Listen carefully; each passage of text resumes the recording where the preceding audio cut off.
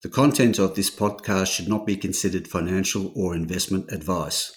All interviews and discussions are opinions only, and the podcast has been created without taking into consideration the listener's financial objectives, financial situation, or needs. Listeners should obtain independent advice before making any financial decisions.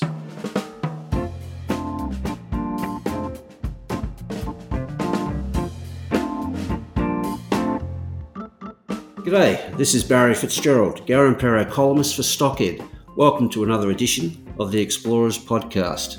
Always like to welcome a newish company to the podcast, and today we have one of those, Tambourah Metals, trades under the code TMB.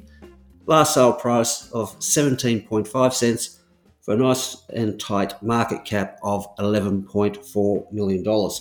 Only came to the market in August last year and has been pretty active on the ground, I must say, across gold, battery metals in WA, up there in the Pilbara, and also down in the Julimar region of north of 120 k's, all of, on Perth's doorstep.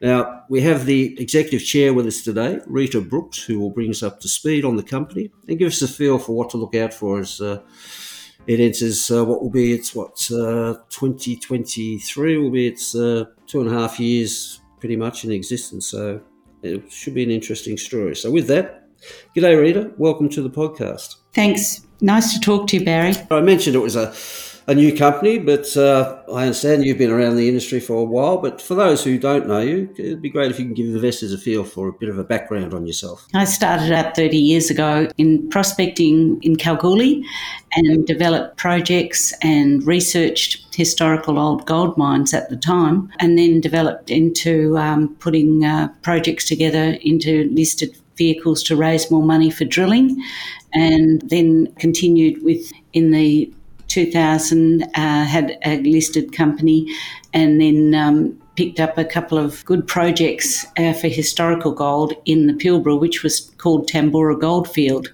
hence the name of Tambourah Metals. And I see that you've just appointed a fairly high-flying MD. Tell us a bit about him. Yeah, we're delighted to introduce Paul Arroyo as the managing director, and it's great to have some person with geological exploration expertise and used to running a team and the corporate experience. So he's really started last week and he's already been out in the field at Julimar, so he's wasted no time in getting to know our projects. That's probably a good point to start, given it's on Perth's doorstep, Julimar North. Tell us about the group's ground position, and obviously it's an area, part of the world that was put on the map by Chalice with its Julimar discovery, one of the biggest nickel, copper, palladium, platinum discoveries the world has seen in the last couple of decades. So just fill us in on the company's ground position in that part of the world and what you've been up to there. We're very excited to being the second largest landholder at Julimar North, and we've acquired projects since we listed as well, and we're 30 to 70 kilometres northeast of Chalice, and Caspin resources are also on the east side of us as well. So a lot of our ground is Caravel resources have copper, molybdenum and some gold in near Wongan Hills, and we've got a large tenement holding there. We've recently just completed an MMT survey, and that the magnetics will identify conductors, and the preliminary data is very exciting. We should have that data through in the next 2 to 3 weeks when the interpretation's been completed, and that will give us targets to identify and complete access. Just as the farmers are finished harvesting the wheat, we'll be looking forward to getting on the ground in Q1 2023 to follow up on drill targets. Getting on with the farmers seems to be key in that part of the world of being able to get on the ground. How would you describe the company's relationship with the farmers? Very interesting. We've had a long term of introduction and discussion and looking at particular areas. And in one area, the farmer has he's got wheat fields, but he's also got a gravel pit. So we've been able to work in that area quite easily, and he's been more than happy to give us access. So using that as an analogy, people are very interested. They want to know what is on their ground as well. And in particular, I note that Caspin have announced that even with their discoveries, they've found rhodium in the platinum group and elements that they've sampled for. So they've gone back. So we'll be definitely including those PGEs, because historically it was always considered that PGEs were not going to be, were not found in Australia, especially Western Australia. So you've got a number of project areas within that greater area. With this MMT survey, did you pick up conductors across the project areas, or was it one project area in particular? No, in two of them we definitely have some conductors that we are going to follow up with, but until the results are delivered to us in final form, we won't know what those conductors are. So there is magnetite in the area. There's also ultramafic. So there's still work to be done. On the Wongan Hills to Goomalling side, then that is also porphyries, which are good for copper and gold. So we've got quite a few target areas to work on. Yeah, because you mentioned the Caravel one there, which is large scale, large volume, low grade, but I think it's is it 2 or 3 million tonnes of contained copper? And a 25-year mine life, and they're going ahead. And that's, people forget that this area is hosting 2 Tier 1 mines. It's quite incredible that within this area the potential for further discovery is quite unique. Well, you would find you mentioned you're 30 years in the game, and who would have thought on the doorstep of Perth? I agree. We were just going into COVID, and in March Chalice announced that discovery hole with the high platinum. So it really, I had never ever thought that I would go applying for ground 200 kilometres out of Perth. So that's Julimar North, so something to look out forward to, obviously, as the target generation gets going early next year, I guess, and potentially drilling at some stage. But let's get up to the namesake area, Tambourah, an old gold field, but a lot of lithium potential in that area too, of course. And I see that you have just recently confirmed multiple pegmatites at the Russian Jack, which is southeast of Nullagine. So in that broader Pilbara region, Russian Jack and Nullagine being East Pilbara, of course, and Tambourah being back over in the central area. How would you describe the company's program at the moment in that part of the world? We've developed our strategy to focus on lithium, and it definitely is for 2022. The reason when you're exploring, we're looking for gold in an established gold field like Tambourah with over 30 historical producing prospects and mines. However, Pilgangoora is situated exactly right beside Kairos, which holds the Iron Stirrup and old gold mines in that area. So the analogy, when we start looking at Tambourah Goldfield, to start looking at pegmatites. And so we've commenced that exploration, and that's why we took on a new project called Tambina, which is exactly further north but the same. It has some historical low lithium but high rubidium, or enough pathfinder elements to make it that it could be a target to look for lithium. And then over at Russian Jack, we acquired that project I saw that area it was the Split Rock Super Suite, which is the granites that host the known lithium deposits. So starting there, we've now acquired over 600 square kilometres, of which 300 square kilometres are prospective.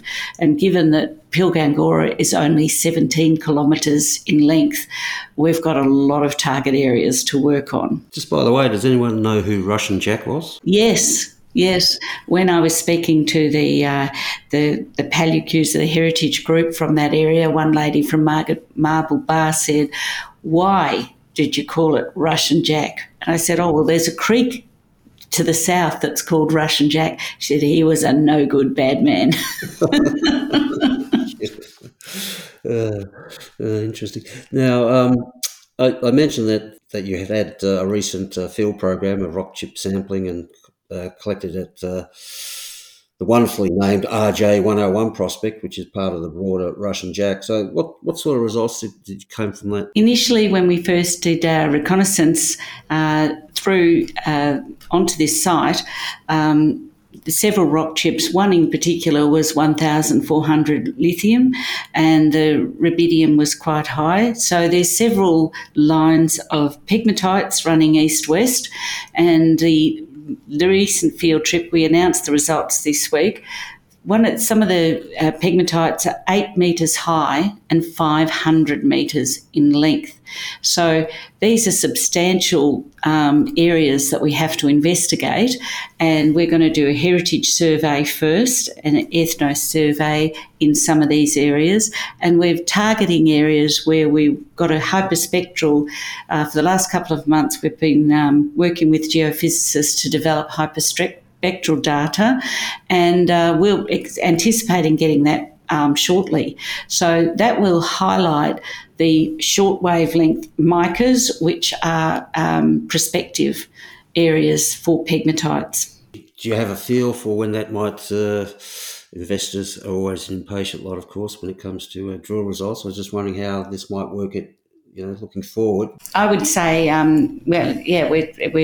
we'll go through the report, and then we'll probably be able to share some of that information by the end of the week. What about the gold? There's obviously a lot of gold in that part of the world too now, with the Heavy putting Pilbara Gold on the map, and we've got the new mine there by Calidus, depending which part of town you're from. Calidus, yes, that's correct. And the other interesting thing is when you've got gold and the historical Tambourah goldfield, all those mines were by individual 9-acre lots for old gold mining leases. So having that area consolidated, and the old reports, 1 ounce, obviously a tonne of gold. So usually for every tonne they would get an ounce. So when you're looking at 80 metres in depth, they wouldn't have been able to develop those areas, and so any lower grade gold is very attractive for us now. So we did our first round of drilling in March, and the results, though they did take a while, confirmed some of the drilling that had been previously done. So our next range is there was one area called the Federal Mine, which had never been drilled, and that's since the 1890s. So we have several of these mines. One in particular is the World's Fair. They were some of the largest producers there, and that's going to be our next target. Right. So there are these mines generally around the 1890s, were they?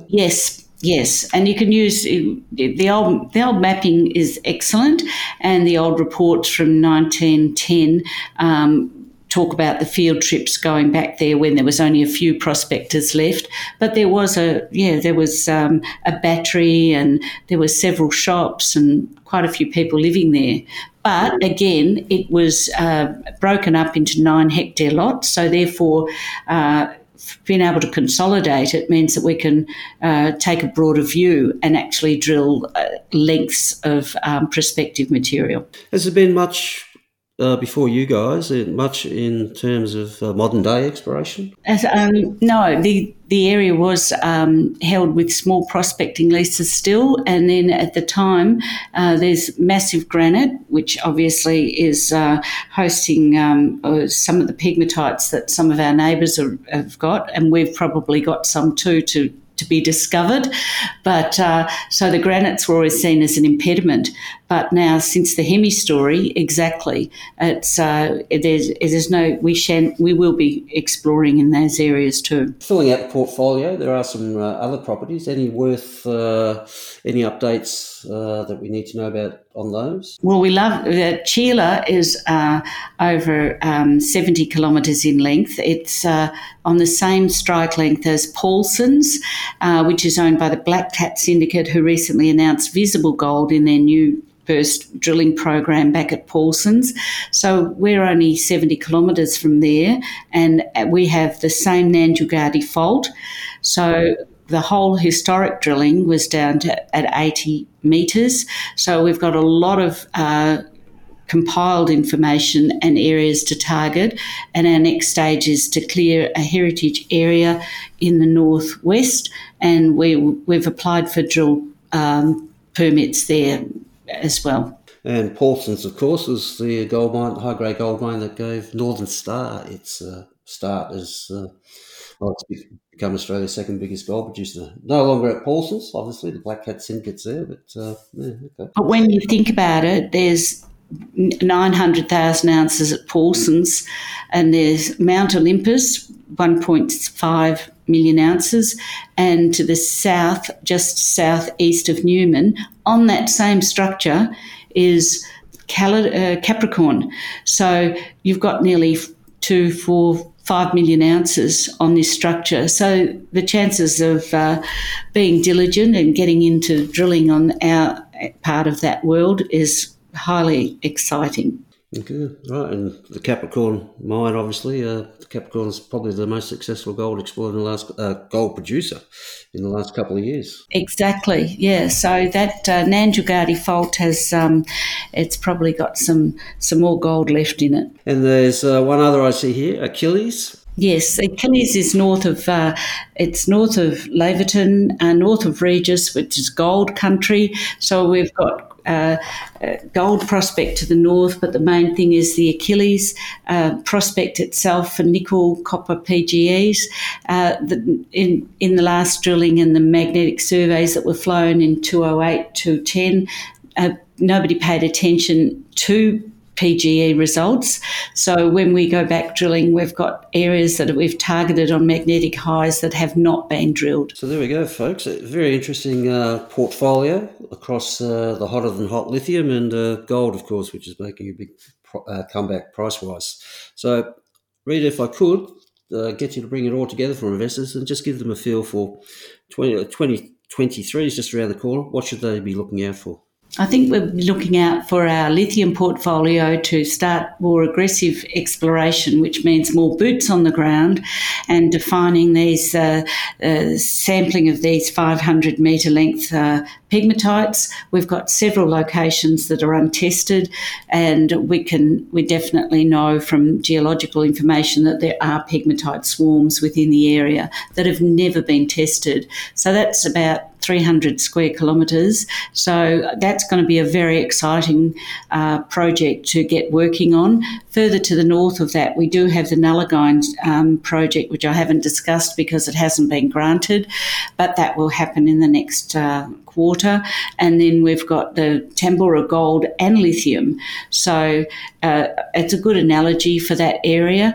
And I think we'll be drilling back up at Tambourah in the end of quarter one as well. So looking forward to the results from Russian Jack hyperspectral data, and shortly thereafter we'll have the Julimar results from to define the EM conductors. And just finally, Reid, if I can ask, given your lengthy career in the industry, how would you describe your There's obviously been points of excitement over the years and disappointment, along with the rest of us. But what's your excitement level with the industry now, particularly with this lithium leg that's arrived? Mining has such an important part and always has been.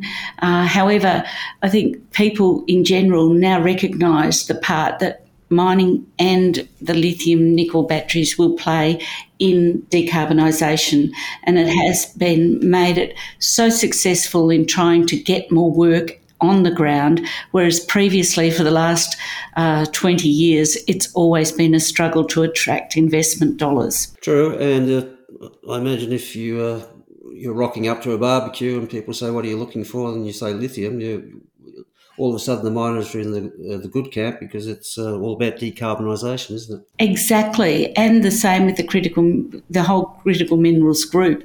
It does have an important part to play, and we always have, but I think the sentiment has changed for the better, and that's great. Okay, Rita, well, thanks for that. It was a great rundown on the company. 2023 looks like it's going to be an exciting year for the company, so we'll be watching with interest and wish you all the best of luck with it all. Thank you very much for your time, Barry. Cheers. Bye.